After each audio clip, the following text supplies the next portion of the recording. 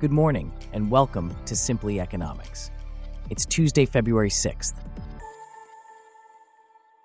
On today's show, the Bank of Ghana unveils the beta version of their macroeconomic database portal, and the World Bank announces a $300 million support package for Ghana's macroeconomic stability and economic growth. Plus, the Nigerian Economic Summit Group releases their macroeconomic outlook for 2024. This coverage and more, up next. I'm David, and you're listening to Simply Economics.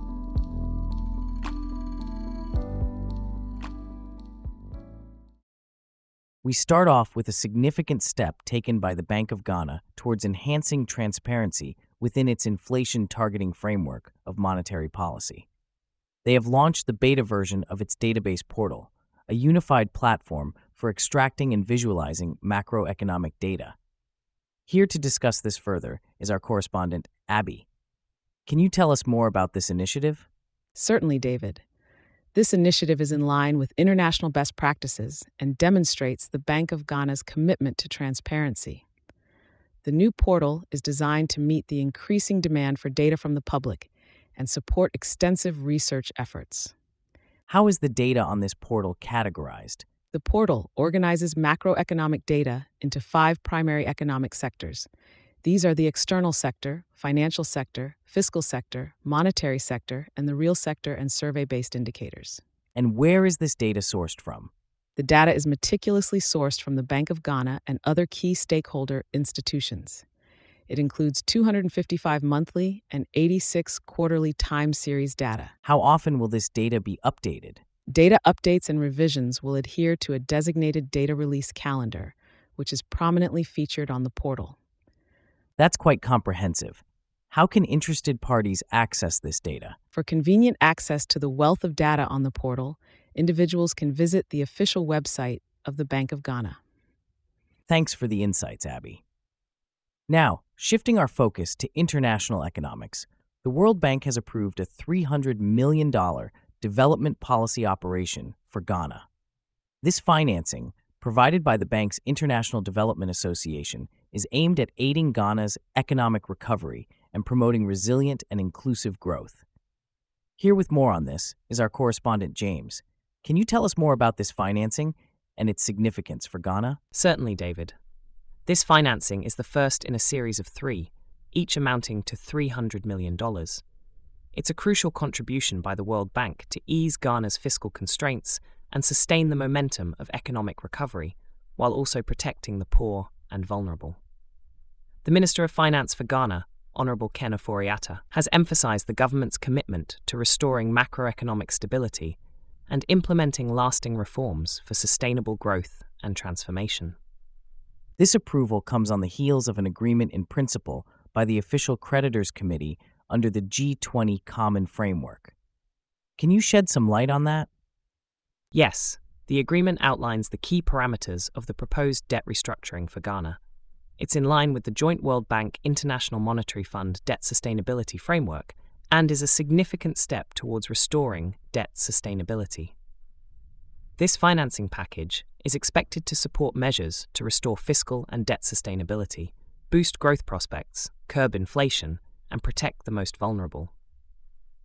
What are the specific objectives of the Resilient Recovery Development Policy operation?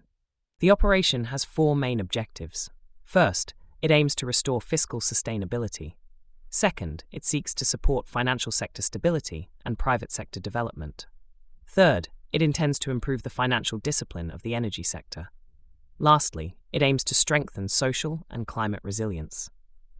The financing series will support specific reforms, including strengthening domestic revenue mobilization, controlling expenditures, safeguarding financial sector stability, removing barriers to private investment, and mainstreaming climate adaptation and mitigation across policies. Can you tell us more about the International Development Association that's providing this financing? The International Development Association, or IDA, was established in 1960. It provides grants and low to zero interest loans to the world's poorest countries to boost economic growth, reduce poverty, and improve people's lives. It's one of the largest sources of assistance for the world's 74 poorest countries, 39 of which are in Africa.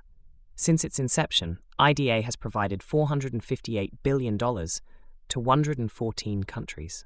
James, thanks for those insights into the significant contributions being made in the field of economics.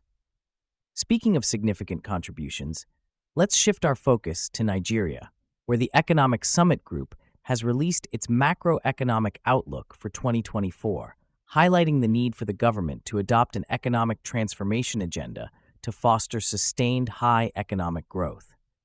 Here to delve into this report is our correspondent, Michael. Can you give us an overview of this report? Certainly, David.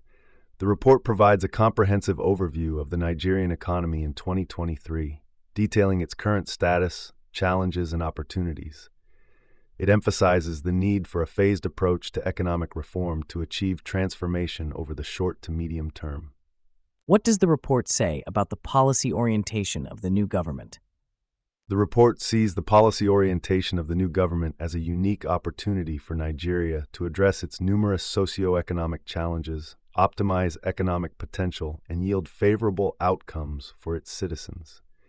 It lays the groundwork for understanding the context in which the proposed economic transformation roadmap will be implemented. Can you tell us more about this economic transformation roadmap? The economic transformation roadmap is the centerpiece of the report. It outlines 3 distinct phases: stabilization, consolidation, and acceleration. These phases articulate the sequential steps and policy priorities for achieving a robust and sustainable economic transformation. The report also identifies potential inflection points, which are turning points for the Nigerian economy crucial for strategic decision-making. What does the report say about the outlook for the Nigerian economy in 2024? The report provides a forward-looking section that relies on comprehensive analysis and forecasting methodologies.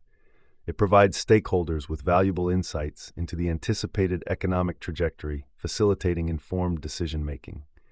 The aim is to guide policymakers, business leaders, and other stakeholders in steering the Nigerian economy towards a trajectory of stability, consolidation, and ultimately accelerated economic growth and inclusiveness. Thanks for that detailed analysis, Michael. Now let's shift our focus to the financial market, where the Pakistani rupee has been making steady gains against the US dollar in the interbank market for the 12th consecutive week, improving by rupees 0.18. However, the local unit lost traction against the greenback in the open market. Here to delve deeper into this is our correspondent, Bella. Can you tell us more about the rupee's performance in the interbank market? Certainly, David. The rupee opened at 279.59 against the dollar in the interbank market last Monday and closed at 279.41 on Friday, marking a rise of 0.06% week on week. Overall, the local unit has improved by rupees 7.62 over the past 12 weeks. Out of the last 37 sessions, the rupee has surged in 33 sessions and lowered in 3 sessions, while it remained unchanged in 1 session. And how has the rupee fared in the open market? In the open market, the rupee lost ground against the dollar, closing the week at Rs 281.7 per dollar compared to 81.17 the previous week. This has widened the gap between rupee-dollar exchange rates in the interbank and open markets to 2.29, which is still below the ceiling of 1.25% recommended by the International Monetary Fund. What are the market expectations for the rupee's performance going forward? Market talk suggests that the rupee will remain stable around current levels until the general elections scheduled for February 8, 2024. The rupee-dollar exchange rate will then take cues for future direction from the new government's economic policies. What are the factors contributing to the rupee's recent gains? The recent positivity arises from improved macroeconomic conditions such as increased liquidity in the foreign exchange market due to tighter enforcement of regulations, a shrinking money supply, a balance of payments surplus on account of low import demand, and a moratorium on Chinese debt repayments. What about Pakistan's total liquid foreign reserves? The State Bank of Pakistan reported that the country's total liquid foreign reserves fell by $79 million during the last week. The reserves held by the country stood at $13.262 billion as of January 26, 2024, compared to $13.341 billion as on January 19, 2024. The SBP's reserves decreased by $54 million to $8.217 billion due to debt repayments, while net foreign reserves held by the commercial banks also declined by $25 million to $5.46 billion at the end of last week. What's the government's stance on the current economic situation? Caretaker Federal Minister for Finance, Revenue, and Economic Affairs, Dr. Shamshad Akhtar, stated that the economy has stabilized due to proactive measures taken by the interim setup. She mentioned that the interim setup inherited the issue related to the exchange rate. That was Simply Economics reporter Bella shedding light on the recent performance of the Pakistani rupee. Thanks for the insights. And with that, we wrap up our stories for today. Thanks for listening to Simply Economics. We'll see you back here tomorrow.